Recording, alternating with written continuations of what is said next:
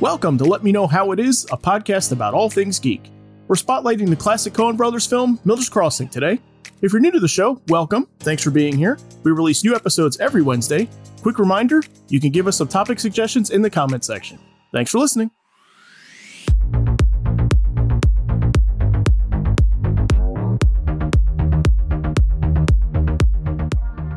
All right, Spotlight episode tonight, guys. Today we have selected the movie that was released 30 years ago this week, the Coen Brothers film, Miller's Crossing. I'm Zach Slater. I'm Frank Melman. I'm Tommy Smithereens. And I'm Clifton. So, Frank, this Spotlight was kind of your baby, so why don't you set us up?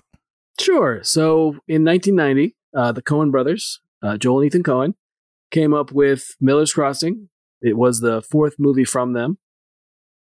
Basically, they wrote it together. Ethan Coen produced it while it's directed by Joel.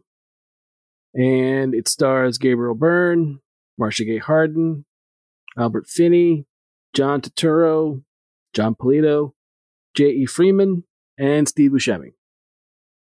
Oh, and then this is one of the things that I noticed when I was looking stuff up. It was cinematography is by Barry Sonnenfeld. It took about $10 to $14 million to make and only made $5 million at the box office. Yeah, and I believe this was actually their last collaboration with Barry Sonnenfeld, is what I saw. So this was the last time they worked with him as their cinematographer. Yeah. Cool. All right. So, Miller's Crossing. This was my first time seeing it. As with everything on this podcast. And it was terrible. Yeah, it's awful. Right. That's the show, everybody. Now, no, I liked it a lot. I really enjoyed this movie. I thought it was very, very cool. Mm. So tell us your story, Frank. Like, when was the first time you saw this, and why do you love it so much? I saw it back in it had to be early 90s, I would think. I think I saw it then. It was one of those things where I was on a Coen Brothers kick. I liked Blood Simple, and I thought that was a great movie. And then I watched this. I think I might have watched Barton Fink before this one, but I'm pretty sure I watched Miller's Crossing, and it's a great American gangster movie. It's a great noir type movie. The cast is really great in it. Performances are awesome. Cinematography is great. Dialogue, I love the dialogue in it.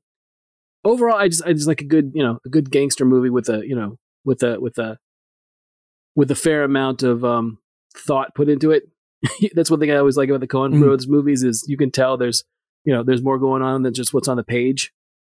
So it's one of those things where I just think that it's top to bottom, it's a much better movie than I thought it got credit for at the time, and I love it. I think it's a great movie. A lot of people credit that to when it came out. Mm. It came out within a week of Goodfellas. Oh, no kidding. So I didn't know that. Yeah, it totally eclipsed. It's the same year as Dick Tracy, also. Yeah, which we also did a Spotlight episode for. Go check that one out. It's a good double feature. Yes. No, what I was gonna say is one of the things I read about this was I read Ebert's review. Okay. Roger Ebert's review back in the day when he reviewed this 30 years ago this week, and yeah, it appeared to be kind of like a lukewarm, one for him. But yeah, I disagree. I think so. I went into this really, really not knowing anything about this at all, outside that it was a Coen Brothers movie and a little bit of the cast, and that was it. And what got me is that this really seems to be playing homage to a lot of the gangster films and noir movies from the 40s, right? And I didn't know that. And I think it's interesting when you're looking at it through that lens a bit, because you can see aspects of like the performances. I think the performances are really interesting and nuanced because they are done in a way that is slightly playing it up a little bit, right? Mm-hmm. Some of them are kind of, I don't want to say hamming it up. They're not hamming it up. Right. But they're playing it a little bit bigger than you would see a movie do. They are kind of playing it in that old Hollywood style a little bit, right? Yeah. And I think it's a tough balance to strike to kind of play that, but also have it be like palpable for like modern audiences also. Yeah, I think it's one of those things where it's definitely played a lot broader. It's almost like a theater production where some of the characters are having to reach the people in the back row Right. with their performances. So they're making it a little bit broader, a little bit, larger than life. But I also think there's also this feeling of it's a pretty intimate movie too, because there's only so many really, characters that are in it. And it's one of those things where I think for all the kind of, for lack of a better term, kind of larger cartoony side of some of the characters, there's also a very like grounded main character. Because you really don't get a lot of it's very, Tom, Gabriel Byrne's character doesn't really get a moment to where he basically gets out of the frame at all. Like he's kind of hedged in and doesn't seem to be bothered by anything really. While everything around him is sort of, going off, being kind of chaotic. Right. Yeah, he is a stoic, kind of still character for the most part. Yeah. Yeah, kind of except for one moment towards the end. True. There's one moment where he kind of breaks down, but yeah. But for most of it, he's pretty unflappable. So yeah. I've seen this movie like 50 times over. Every time I look at it, there's certain things that I pick up that I didn't see before. Like for one of them is it took me the 30th watch before I noticed the secretary was Frances McDermott. Oh, you didn't know that? Oh, really? I didn't know that either. Yeah. It's just the subtle stuff in there, or when they talk about certain characters, like even Mink, like how he's brought up and what's the allusion to. In fact, how certain characters, relationships with one another, they'll say certain phrases, and you'll think nothing of. But if you think about it a little bit more, the more nuanced or how directly they think about each other or even interact with one another. Like, for example, what was it? The Dane? The Dane was a relationship with Mink. Yeah, Mink. Yeah. Yeah. Played by Steve Buscemi. Yeah, but they didn't come across as much. And Mink had the same relationship with John Turturro's character. Right. Yeah, but they didn't. Yeah, but it didn't come across as stuff. Because that's what I. Go ahead. No, I was gonna say it's a very smart movie in which it doesn't put everything out in front of you. You have to figure it out with almost the cast how it's occurring. Well, it's funny because Turturro, when he's there, when he first lets himself into Tom's apartment, when Bernie does, there's a point where he's talking about how twisted he is, and it's one of those things where you think, well, maybe the reason why, maybe it's just simply that Casper wants to get him because of the fact that the money, but then he says something about the fact that he's twisted and the fact that he's a degenerate, and it's sometimes it's played as it seems like Casper has an issue with the fact that he's Jewish, but really it might be but then again it's one of the things where it's kind of played like it might be the idea that there's something wrong with the fact that he's gay. Yes. So it's kind of and it's one of the things where when he's calling him the Shmata, he's referring to him. It's an old Jewish term or an old Yiddish term that means rag or like something that's worthless. So it's one of the things where I thought Shmata was a slur, but that's what I thought too. But I guess it's one of those things where it's generally, I guess, all about the money. And I guess because it's never really portrayed. I mean, it doesn't. I didn't remember or see a part where Casper really knew that the Dean was in any kind of relationship with Mink. Like it's not like it's spelled, like you said, it's not really spelled out. No, it's not. No, they just say that's the Dane's boy. That's all they say. Right. Yeah. It's not even a big thing. And you would, especially he vehemently defends him early in the opening scene of the film. Yes. When they accuse him of being the rat on the fixes. Right. Right. And I think he steps in and is like, no, it's not him. Right. Makes Eddie's Dane's boy. Yeah. It is something that I was expecting to be said on the nose later in the film. Right. Right. And it was something that I picked up on, but now looking at the whole movie as a whole, like it makes me go like, of course that they haven't done it right, because this is, you guys all know, like I'm a big noir guy. I love that stuff and everything. And so one of the interesting aspects of the genre is that, when these noir movies were being made in the 40s, they were operating under the production code in Hollywood still, right? Right. And for anybody who doesn't know, the production code was basically, it was a set of guidelines that all Hollywood movies had to abide by, right? In the name of like moral decency, right? So it was like, so there were things like there was no sexual relations outside of marriage, right? All criminal action had to be punished, that sort of thing, right? And so one of the cool things about noir is the way that they got around the code by hinting at things. They would like subvert aspects of it with little like visual cues and basically just hinting at things without outright saying it. So the fact that they're alluding to the Dane and Mink together and done in this way is completely like a homage to that sort of thing from the 40s. Okay. Yeah, I didn't know that. I didn't even think about it. Right? I didn't know that at all. I mean, I think I'd heard about the code, but I didn't think about it in terms of that. That makes a lot of sense. Yeah, there's a lot. I mean, like I didn't. It's again, it's a funny thing. Like being as into noir as I am, I'm surprised that this movie doesn't come up more. Mm-hmm. I'm surprised too. You know, yeah, because I mean, it's all over the place. I mean, outside of the visuals, right? Because it's not. When you think of noir, like you think of the stark, shadowy contrast, right? Mm-hmm. And I think the interesting thing with this movie is, I believe that they don't think that works in color. That's me. Okay. I didn't read that anywhere. I mean, that's just my opinion. I believe that the stark noir filmmaking sensibility doesn't work as well in color because there's less contrast, obviously, right? It's less striking. It doesn't stand out as much. And so I think that you know, really the only time that you get a try at it is at the very end of the movie. Yeah. Right? Okay. I think that they would try, like, I don't think that they got the guts to really try it until later. Right? When they made oh God, what's the name of it? The Man Who Knew Too Much. Okay. Right? Mm-hmm. Is that the right? I'm getting the title wrong. Clifton, help me. I don't know which one you're talking about. There's the man who wasn't there. The Billy Bob Thornton one. The Man Who Wasn't There? Yeah. Was it The Man Who Wasn't There? Yes. Okay. Thank you. Thank you. Yeah. That's it. That's the one where they were like, they actually like tried to just straight up do noir, like, you know, complete top to bottom, you know, anyway. But no, it's interesting because I read an anecdote about Sonnenfeld. And they said that at one point, the scenes that they show, I guess the scenes when they went outside when they go to Miller's Crossing, basically, the two scenes when they go to Miller's Crossing, that he had shot on a different kind of film because he knew it would give it more, I believe he said contrast, but I'm not certain. But he said that he did it and then he did some saturation and he told the Coens that they needed to shoot it on an overcast day because he didn't want it to be, he wanted to get a certain look for that particular scene when they were out there.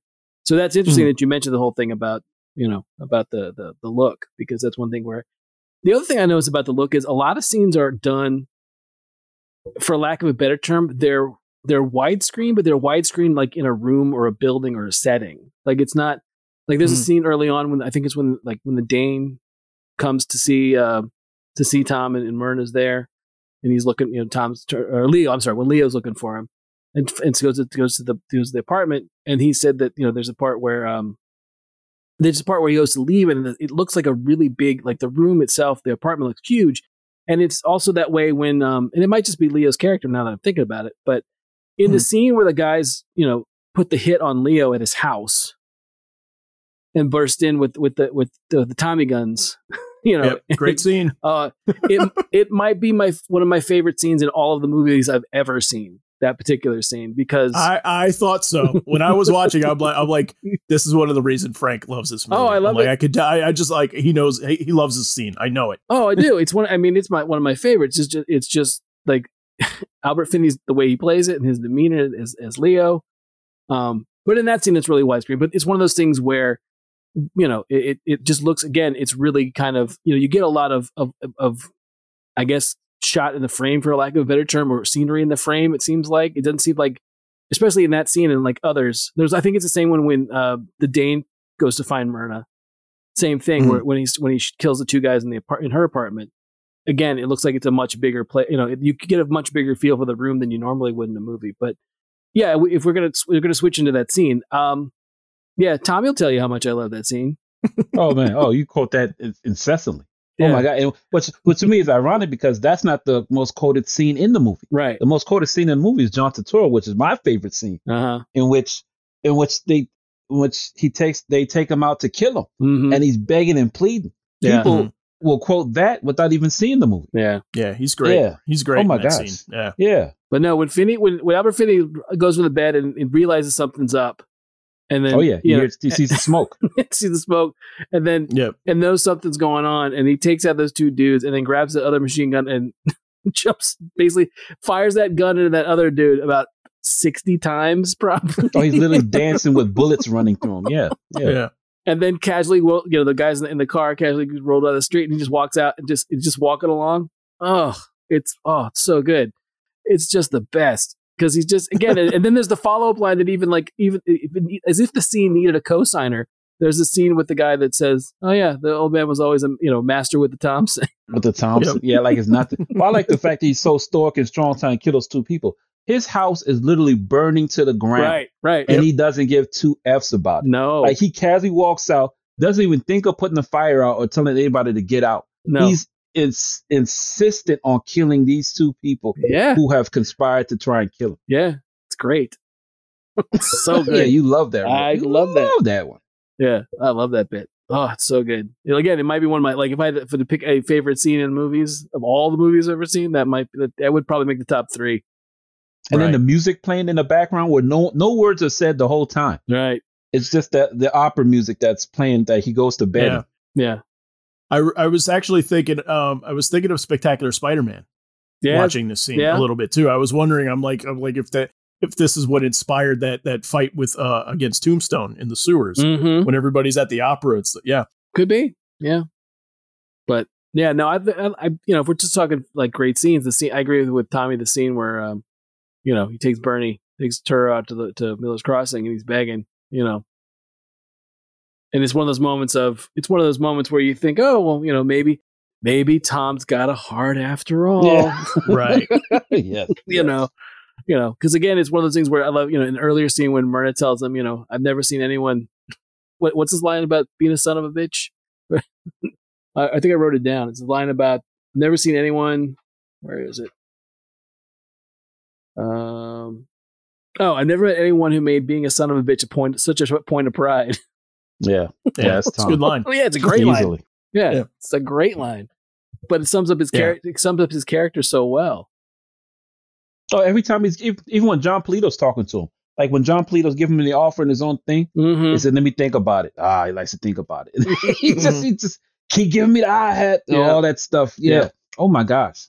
It's just one of those things where it speaks so well to his character, and if we're talking about the hi hat, that's kind of a segue to something that I noticed was there's a lot of hat imagery and a lot of hat talk in this movie.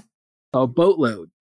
I was gonna say, there's a thesis waiting to be written. Yeah, about hats as the imagery and the symbolic imagery in this movie. Well, because like the first thing is like when Casper's there with Leo and talking about the fact that he wants to move against Bernie, and Leo tells him, "You're only as big as I let you be," which is another great line. Yeah, don't you forget it. That whole thing. It's you have the talk about the hi hat early on about how he doesn't like being disrespected. But there's also the right over the credits is his hat, Tom's dream of the hat blowing along, and then there's the scene where he tells Myrna about the dream and she thinks it turns into something else that he was chasing. It's like, no, it's not. It's a hat. There's nothing more foolish than a man chasing after his hat. Yeah. Well, it's also, I was reading something too, where I think every time a character dies, they lose their hat. Either lose their hat like right before or during it. Right. Right. Sure. Or their toupee. Yeah. Right. Or the two. Yeah. Good point. That's a great shot too. It's such a great shot. Then played off of Tom, who loses his hat constantly, but he's always able to put it back on. Yeah. Well, even like when Mink first comes in the scene when he goes to see Leo at the club, Mink says to him, "Oh, Tom, you got your hat back." Yeah, because Myrna had it. Yeah. Right. And it's one of those things where I wonder, like, does Mink know that at that point, does Mink know that Myrna and Tom have been getting together because, they were all the game together, right? That's why we lost his hat. Yeah. Because he bet. Right. Yeah. But even like when the Dane takes Tom out to Miller's Crossing and they're about, like, when Tom, gets sick, throws up, he right before, they think Tom's done, he takes his hat and like frisbee tosses it out in the woods. Right. Yeah. Gets rid of it. Yeah. So, but no, there's like I said, there's a lot of stuff. Yeah, and I agree. There's a thesis to be, because I think it's one of those things where I think when I'm thinking of the overarching themes of the movie, one of the things is, there's so much information that Tom has to keep straight and keep to himself, keep it under your hat. That I wonder if that's part of it too. Yeah, definitely. So this is my question then about the scene where he lets Bernie go. Right. Great scene. Great scene where, he's walking Bernie out into the woods and the expectation is that, there's two hoods waiting for him, and he has to kill him right there, right? To show them that like he's good with Casper's gang now, right? He's one of them. So that being said, so the question is does Tom know at that moment that Bernie's gonna double cross him? Like he plans it? Right. Yeah, that's what I mean. Like is because he sees all the angles, right? Yeah. Well, yeah. So is that a play for him where he's like, okay, like this has benefit for me down the road, so I'm going to let him go here. I know that he's going to end up double crossing me later, right? And that's going to play completely to my favor down the road, right? For me, I think it's just at that point he's with Werner. So I guess he doesn't really I guess he's being closely tied to her after the falling out with Leo, with his boy. You mean Myrna? You mean Leo. Myrna? Yeah, Werner. It's Werner. Yeah. Okay. At that point, he's fine letting him go because he thinks that he's keeping close to her. That's my opinion, at least. Okay. But after a certain point, when he shows back up, all bets are off because it shows what Casper's been talking about the whole time and how he has no ethics. Mm-hmm. He'll do whatever he needs to do regardless of how other people feel, including Werner. Like that one point where he talks down about Werner and it's just like, she thinks highly of you. Well, what you going to do? She's family, Right. He's such a jerk. Oh my gosh. Yeah. Okay. But that's my only argument towards what you're thinking. Mm-hmm. Only because there's so many allegiances that change in that movie that certain people protect other people depending on who they're protecting. Right. Well, no, I'm just asking. That's not what I think about the scene necessarily. Okay. I'm just putting it out there just because I thought it would be an interesting question. Because it could be argued either way. Well, I think it's not a bad way to look at it because it's also one of those things where Tom is a gambler and he's a terrible gambler. Yep. Yeah. Very that's true. Another way. He has the worst luck, and he also he just bets. The scene that I love is the one where he's coming out of the apartment. You got any money? Yeah. No. A little bit about there's no hard feelings. He's like, of course not. Of course not. Yeah, they just work you over like Rocky does with the veal, but it's cool. Well, I like the one where that one guy rolls up on and say, "Hey, horses got knees." It's, I don't know, fetlocks. Well, I was a horse. I'll be down on my fetlocks praying you don't bet on me. Right. Yeah, it's a good line. Yeah, absolutely. Yeah. Clifton, what do you say? Do you think he knows? Do you think it's all calculated, part of the plan? No, I mean, I think the reason is that he was doing it partly because of Verna, because of her imploring him to look out for Bernie. For Bernie. I think it was that, but I feel like he probably did see the other angles and realize it could go this way and I can handle it if it does. Okay. Well, it's funny when watching it again, and I've seen it, I don't know how many times, but it was one of the things we're watching it again recently, in the last couple days. I had a moment, Tommy, where I thought about another movie that you and I love that now, as far as I know, Clifton may have seen it. I don't think Zach has. But it's another movie we love where a character basically has to play all the other characters against themselves. And if they play it wrong, they're going to die. Oh, what movie is that? Sounds familiar. What is it? Fresh. Oh, yes. Right? Right? No, it's 100% Fresh. Yeah. Isn't Fresh? Chess moves, man. Yeah. Yeah. Million moves on a million board. I have not seen Fresh. What is Fresh? Oh, Fresh is a great movie. Fresh is a movie from the mid-90s? It's Boaz Yakin. I want to say, yeah. Boaz Yakin's first movie, I believe, that he wrote and directed, right?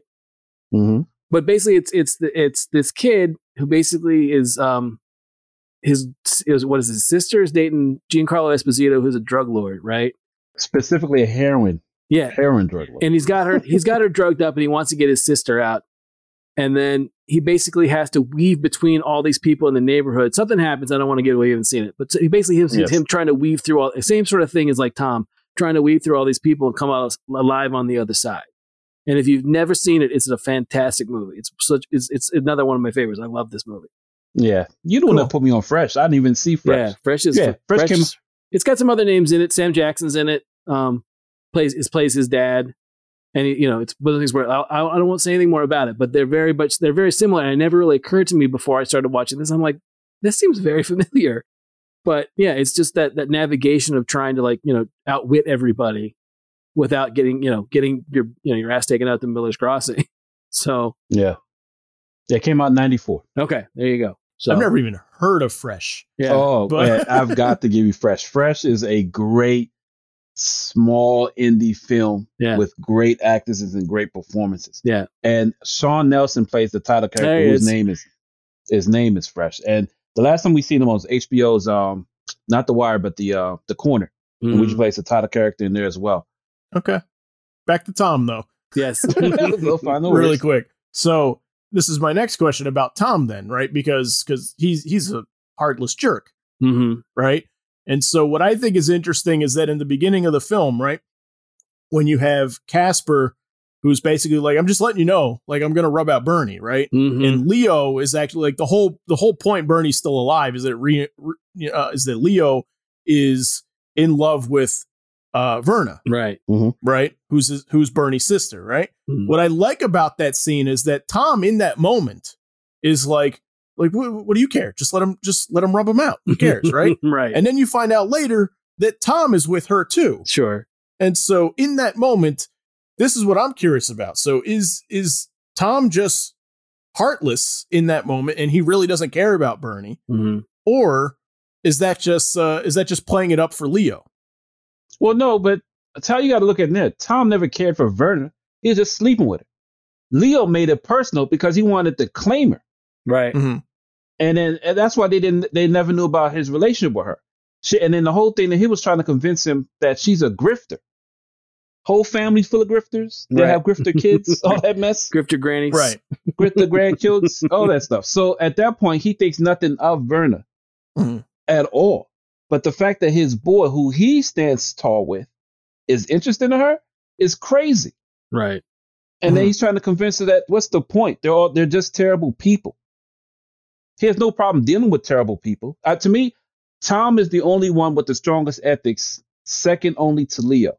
Everybody else is questionable. Okay, interesting. I mean, I think Tom just basically. It's funny to watch how easily Tom goes from Leo to Casper. Like, I mean, like it's no problem at all. And the fact that he goes from whispering in one ear to whispering in another, you know, and it's one of the other thing I love about the movie is about his character is the fact that everyone seems to know him, and there's a reason why everyone knows him because he's got his ear to the ground for everything. I'd imagine Tom is like the guy that, without flaunting it, knows everything about everything. Like you said, he plays like he says at various times he plays the angles. I think Tom basically thinks, you know, if he gets rubbed out, he gets rubbed out. But I also think it's one of those things where if Tom's like, I changed my mind, I know how to play this so that, you know, that Bernie's okay. But I don't think that I agree with Tommy. I don't think it's got anything to do about the fact that he's got some kind of, like, she even, like, you know, says to him, you know, just say that you're jealous, or just say that you care that he's claiming me. And Tom's like, no, that's not it. That's not it. That's not what's going on here. So yeah, I don't really think that it's that. I think it's one of those things where if he's like, if he gets rubbed out, he gets rubbed out. If he doesn't, I think the other thing I think is interesting that Tom is basically being the Robert Duvall character from Godfather, being the consigliere, you know, the guy that tells, you know, the guy in charge what he should do is advisor, the consigliere, and saying, you know, no, we don't need war. Why didn't we go to war with this guy? Which I think is interesting too, because he could easily have tipped it the other way. Yeah, but even the police commissioner says it. Yeah, you notice that. Yeah, everyone, if you notice too, everybody knows the smartest man in the room is Tom, and they always say, "Why is Leo making that play?" Tom, you should talk to him. Yeah. Everybody refers to him to talk to Leo, and then instead of listening to them, he just says, "This is what Leo wants to do. Let him do. If you have any respect, you need to shut up and get in line, and we'll find somebody else." So no matter what, he still places Leo at the top of the hill, regardless of who he's with. If you notice that, if you look at the movie again, he never diminishes Leo. And in fact, when he leaves Leo, he doesn't really leave Leo. He just tells that he's sleeping with Verna. He has Leo make the decision to push him out, and it does it in front of everyone. so no one mistakes that he's out. Right. It's not like Tom left Leo. Leo pushed him out. And that's what makes it solid when Casper takes him up. Does that Did you get that feeling of it? Yeah, Tom's only loyalty in the film ever is to Leo. Yeah. And he spells it out in the one point when he's talking to Verna, when I forget what the distinction is that she says, where she says, I thought this. And he says, no, I said we were through. That's not the same thing. Right. Yes. Yeah. Right. Because his loyalty was still there with Leo. He was not betraying Leo, even though Leo would not have him. Right. Yes. And I think at the beginning, like in his loyalty to Leo, like he thought like that was the play. Take out Bernie was the play. But Tom never took out anyone in the movie. That was not his thing. And I think that was what a lot of the reluctance is from. And somebody else points it out to him, where they're possibly several times, if I remember right, where they're like, oh, getting somebody else to do your dirty work. Yeah. Seemed to be his go-to thing for most of the movie. Yeah. Yeah, for sure. I think so. I in the beginning, I do think that he's just heartless and he doesn't care. And he's just like, take Bernie out. That's the thing that makes the most sense. Mm-hmm. Right. But I do think the moment at Miller's Crossing when he's walking into the forest with him and he's supposed to kill Bernie, I think in that moment, he still doesn't know what he's going to do. Right. I think that's one of the reasons why John Turturro's monologue is so long. Right. I think it's him calculating. I think it's him like running all the options in his head. If I do it right, what's the next play? If I don't do it, what's the next play? Right. I think that's what's happening there. That's how I read it anyway. I can see that. Yeah. But Tommy, you brought up, I think, which is a key scene for me also, which is the moment he tells Leo that he's with Verna, right?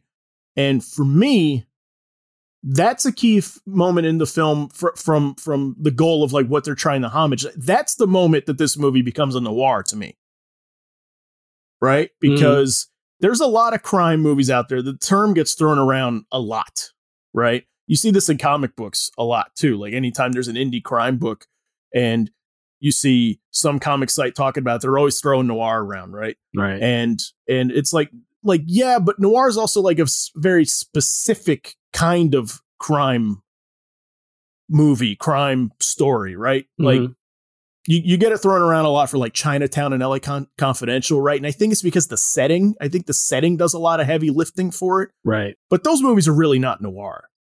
They're not. And so going back to Miller's Crossing, that what's key for that moment is that's the moment where he gets sort of tied into everything and he gets embroiled in it all, right? And now it's his own neck on the line, right? Instead of things happening all around him, now it's circling around him, right? You know what I mean? Yeah. And it's his life turned upside down because of it. Well, basically, to me, I see it as he takes it from Leo. He knows Leo's already embroiled in it more than he needs to be because of Verna. If he wasn't with Verna, Bernie should have died. And Casper wouldn't have made the play. But Tom knows Casper is bigger already than Leo. And he questions why you're messing with Casper. Because right now, everything's fine. But as soon as he disrespects Casper, that's when everything goes to hell. That's when everything switched up. And then when he finds the reasons as it's Verna, now he has to pull his boy away from the elements that's making him go to hell, which is Verna and Bernie.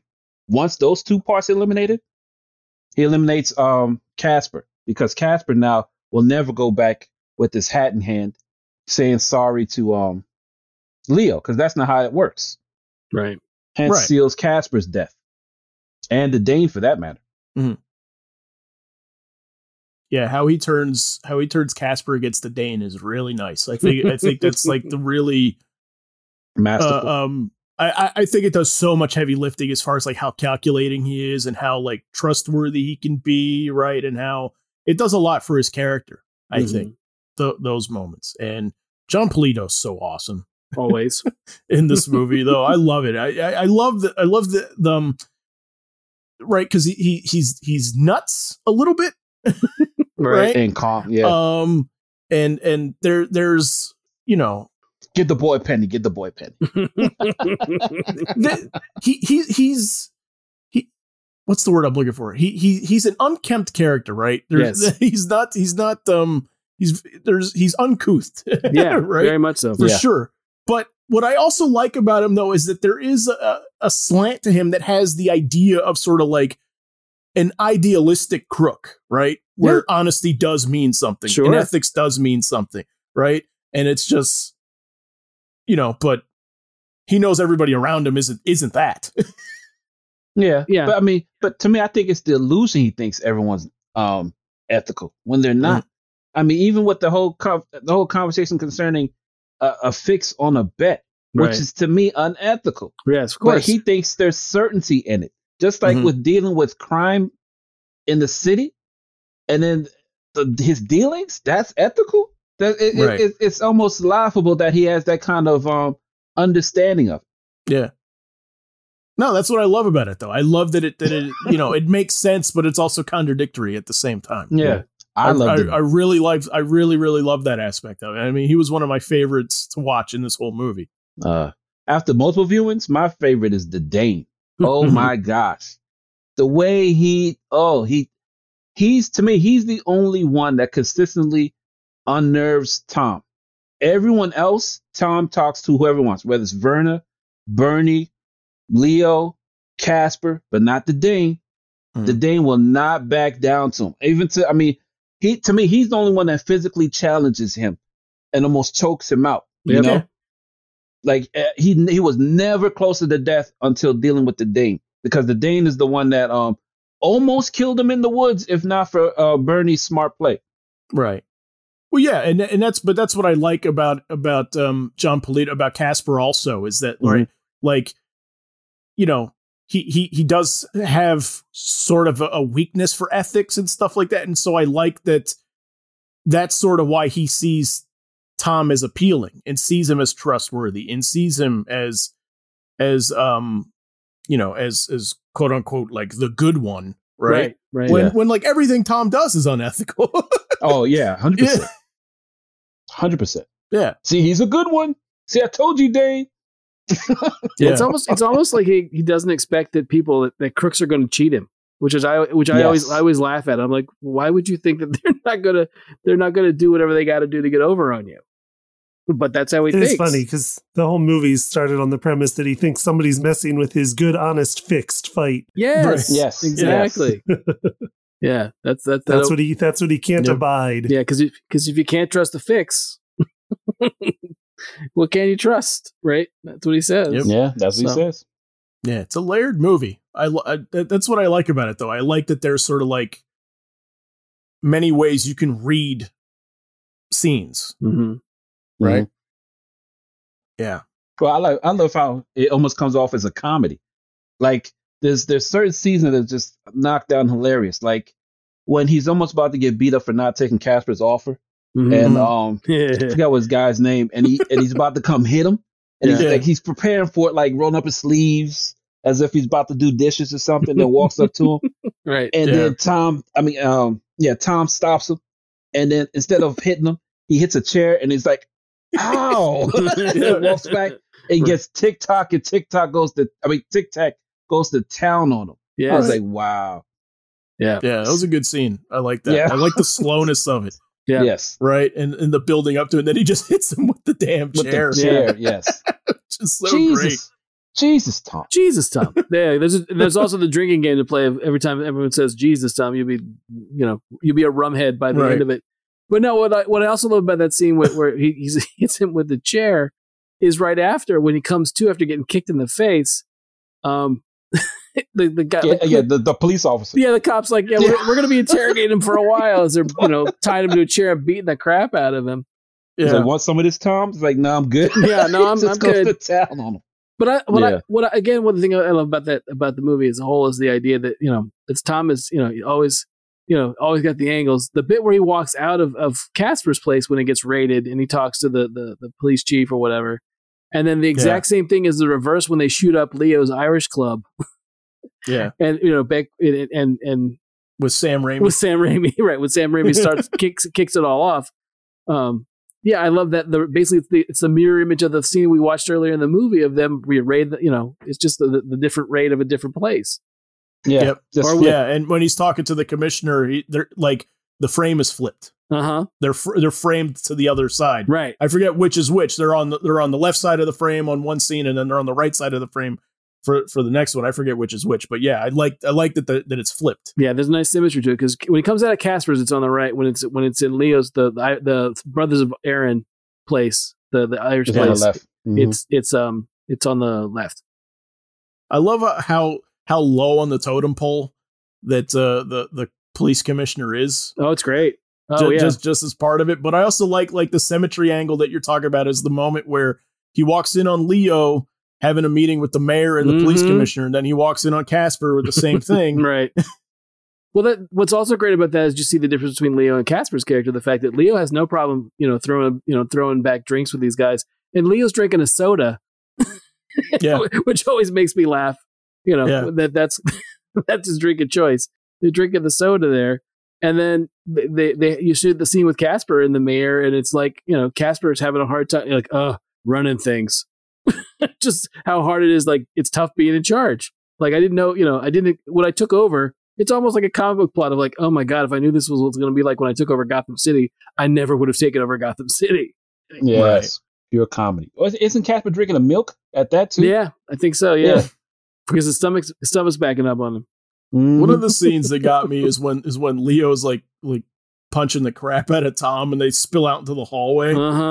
Right? I don't know why it chuckled me to no end. Is like when he's punching him and he drops his hat. Tom drops his hat, and then that dude bends down and picks it up for him and gives it to him. Right. And then he gets clocked again. Again.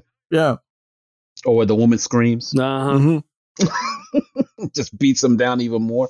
So did anyone, speaking of just the stuff with thinking about Coen Brothers movies, did anyone see what the movie they gave up to make Miller's Crossing? They passed on. Yeah. I did not know that, but I saw it today. I didn't either.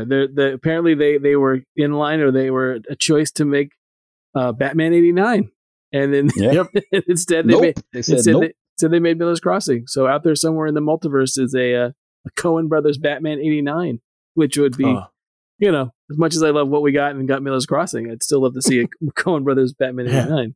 Oh, I would love to see a Coen Brothers Batman movie. That'd be great. They would have probably had Sam Raimi involvement as well. Probably. Oh, yeah, definitely. Oh, but question, guys, can you identify what city they're in from looking at it?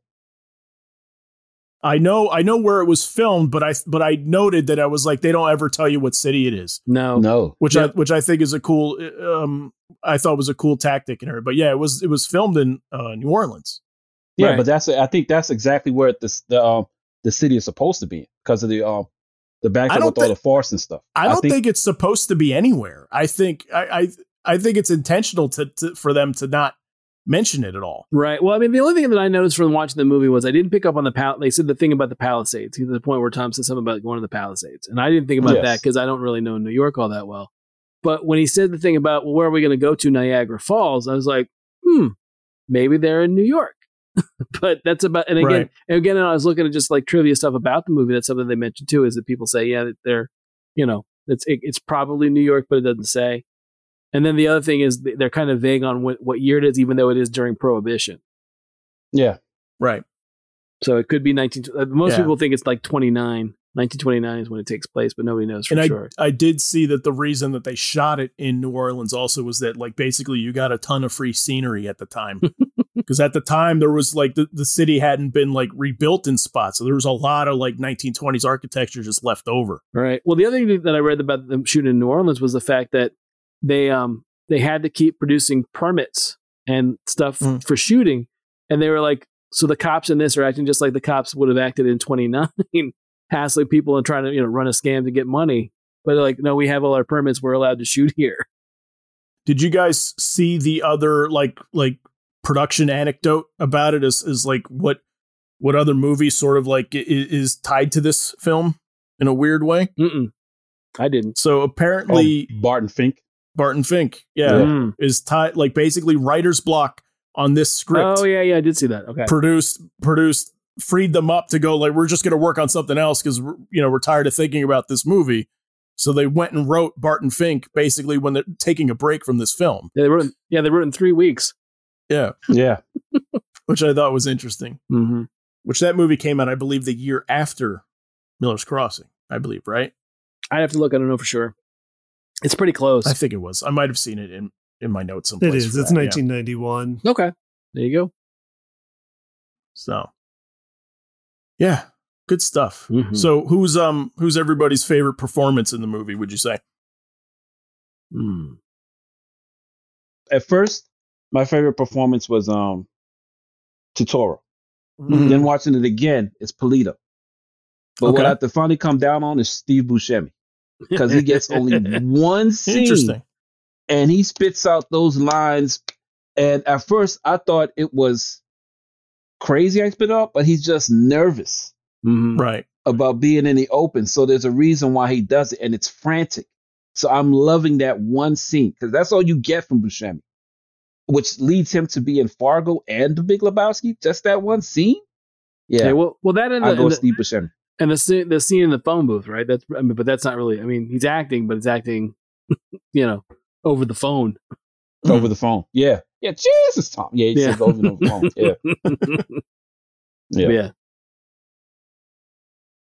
Clifton, Frank, what about you guys? Who's your favorite? For me, it was. I'd have to go. I mean, I love Polito. I think Totoro's great, but I really love. I think Gabriel Byrne's performance is fantastic in it. I'm always great at. I mean, I'm always amazed at how well he's. The scenes, even this, like you really don't. He doesn't really get. Again, when I say like I was saying earlier, he's kind of the same throughout the movie, but like the scene with Verna in the ladies' room is one where he kind of gets his blood up, but everything else he just sort of takes everything in stride, except for when they take him, they take him back to Miller's Crossing. But it's just from top to bottom, he's just he's kind of you can see the wheels turn in his performance, which I think is really cool. You can see like there's stuff going like one of the things people say is like you can see the stuff going on behind his eyes about his character thinking, and I just think that it's important that without him, I don't know if that whole movie works. Right. Who was considered for the role before him, right? William Dafoe. Really? Okay. Andy Garcia. Tom Sizemore. Wow. That would have been a completely completely different movie. Yeah. Oh, indeed. It's interesting to see who was supposed to play Verna. Oh, that yeah, was interesting I saw that. too. I did see that. Yeah, that's crazy. Yeah. Julia Roberts, right?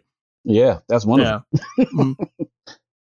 Yeah. Demi Moore, Jennifer Jason Leigh. That's so funny. Jennifer Jason Leigh would have been good. I don't know. I don't think the other two could have done it as well as Marcia Gay Harden did. She's really great in it too. But I think Jennifer Jason Leigh could have done it. She's a really good actress. So cool. Clifton, who's your favorite performance? I'm going to go with Gabriel Byrne as well, just because it was like it's an interesting challenge, I think, for him to play against all of the broader performances, and the Coen brothers are very good at knowing how to direct the broadness without it being like too over the top. But I think I think his performance was just fascinating to see, to be the opposite, to be a contained, like controlled performance, and still have the weight to counterbalance all of the other bigger performances. Yeah, because he's almost like the straight man definitely in a comedy, like in a comedy duo or a comedy scene. He's usually like he's the Bud Abbott. I love me a good manic performance, so I'm going to go with John Polito. Yeah. Also, I mean, like I mean, there's not a moment if he's on screen with other people, I'm looking at him always. Sure. Like I just love, like, he reminded me a little bit of like the Penguin in some versions. I just like how kind of gross he is. I almost said the same thing earlier when you were talking about him, because it was one of the things where the whole thing about being like, there's a set of ethics for being a crook, kind of the gentleman, but not gentleman aspect of his character. Exactly. Yeah, no, I think so too. I think he would have been given the opportunity. I think he would have been an awesome Penguin. Yeah. No, I think his performance just was so much fun. I just, like I said, I love the over the topness to it. He's a Muppet basically. It's right. It's one of the few, right. But it is one of the few moments that in the movie also where Tom is shocked by something. Like there's a lot of stuff that Tom like witnessed to and like has happened to him. When Casper smacks his kid across the face, Tom has a moment of like, whoa. Yeah. Yeah. And when you think about all the stuff that he goes through, I'm like, that's the thing that sets you off. So right. So yeah. But anyway, so speaking of Muppets. We're trying something new for this spotlight over here. So we were joking before the show about how basically you can make any movie with Muppets, right? Like what's the one character that you keep? What's the one real actor you keep, and then you replace everybody else with Muppets? Yes. Right? Am I explaining it right? Well, yeah. Well, basically the premise is like there's I think it's a meme, but there's a meme that goes around that says, name a movie that you can replace. You can keep one actor, and then you got to replace everybody else with Muppets. So that's basically the game. We're gonna wrap up playing that game with Miller's Crossing. So who's the one actor you leave surrounded by everybody else being played by Muppets? I leave in John Turturro and replace everybody else with Muppets. Partly because John Turturro himself is a Muppet, basically. Sure. Right. He could very well be just a Muppet. And and I think it would be funny to see Puppet Gabriel Byrne. I think it'd be funny to see Puppet Tom being like the straight man puppet in this world of other crazy puppets, and then encountering a human that's even crazier than all the other Muppets. Nice. Okay. Very cool. John Turturro. Yes. John Turturro left standing. Yes. All right. Tommy, you got one? I was going to keep Buscemi. Because okay. For the whole movie, you think it's a Muppet movie. And then from nowhere, you get Steve Buscemi in one scene only. Just the human for 2 minutes? For 2 minutes. And you're like, what? What happened? They just couldn't get a Muppet made in time? What happened? So my question, Tommy, is then who plays the Dane? Who's Lou's lover? To me, it would be the Big Bird. If you have all Muppets, I'd have the Eagle. Sam? Oh yeah, that's a good choice. That's a great choice. He perfectly plays the Dane. That's a fantastic choice. Yes, perfectly. Yes, I love it. I'm on. I'll watch this movie. I have mine now. Okay. All right, go ahead. So for me, like I said earlier, I'd keep Gabriel Byrne because I like the idea of the straight man in this. And quite frankly, I just want to see Gabriel Byrne worked over by Muppets in all those scenes. Oh, yeah. Just like getting pummeled with plush felt hands. Yes. Oh. I want to see what's the really big one? Was it Sweetums? Sweetums the one? In the scene where he says, "You got any money?" and the guys are just working him over. I just want it to be them and I don't know the other one, but I think that'd be great to watch Gabriel Byrne try to act with Muppets and then be worked over by them. So that's my choice. Nice. Okay. Yeah. You kind of changed my vote a little bit. You kind of. I was gonna say Marcia Gay Harden. Right? Is that her name? I keep saying it, that's right? it. Yeah, that's just it. because I think of the Miss Piggy scene that I always like when Miss Piggy was like hitting on the human. Right. So you want to flip it? But yeah, so I was thinking about flipping it, but like just the visual of Gabriel Byrne just getting beat up by Muppets is so funny. And I'm like, maybe that one. Yeah, maybe. But I have the same question, Zach, that if that's the case, who plays Tom? Which Muppet plays Tom? Oh, what Muppet plays Tom? Okay, let me see here. To me, Janice would play Verna. Not yet. Don't give it to Piggy. Give it to Janice. What Muppet? Who's the blue one? Who's the blue bird with like all the feathers? Blue bird with all the feathers. With the unibrow? That's Sam. That would be Sam. That's Sam. Yeah. You have Sam? Sam can't play all the characters. Yeah. Right. I say put Scooter in there. Oh. Yeah, I'm about to say Scooter works. Scooter would be good. No, Scooter would be Turturro. Would be Bernie. And then Skeeter would be Verna. You sure Fozzie wouldn't be Turturro? Beaker's Turturro. Beaker's Turturro, for sure. Just walking down Miller's Crossing. Me. Right? Yeah. Wouldn't that be great? Just the howling, like begging for his life. Just me. Yeah, perfect. All right. I stand corrected. You're right. That'd be perfect. Oh, we lost our minds. Yes. So, yeah. Anyway. So, tell us your thoughts on Miller's Crossing in the comments. Actually, let's do it this way, because I know you've not seen it. Go see Miller's Crossing. Yes. Then tell us what you think in the comments. You can also tell us which actor you would keep. Yes, please. Oh, I kind of want to see it done now. You can also find links and examples to everything we talk about on letmeknowhowitis.com. Don't forget, you can suggest a topic for us in the comments. Also, subscribe to our YouTube channel. It'll help the channel to grow. And finally, don't forget to like us on Facebook at facebook.com/letmeknowhowitis and follow us on Twitter at our show's initials, LMKHII. Thanks for listening, and we will see you next time.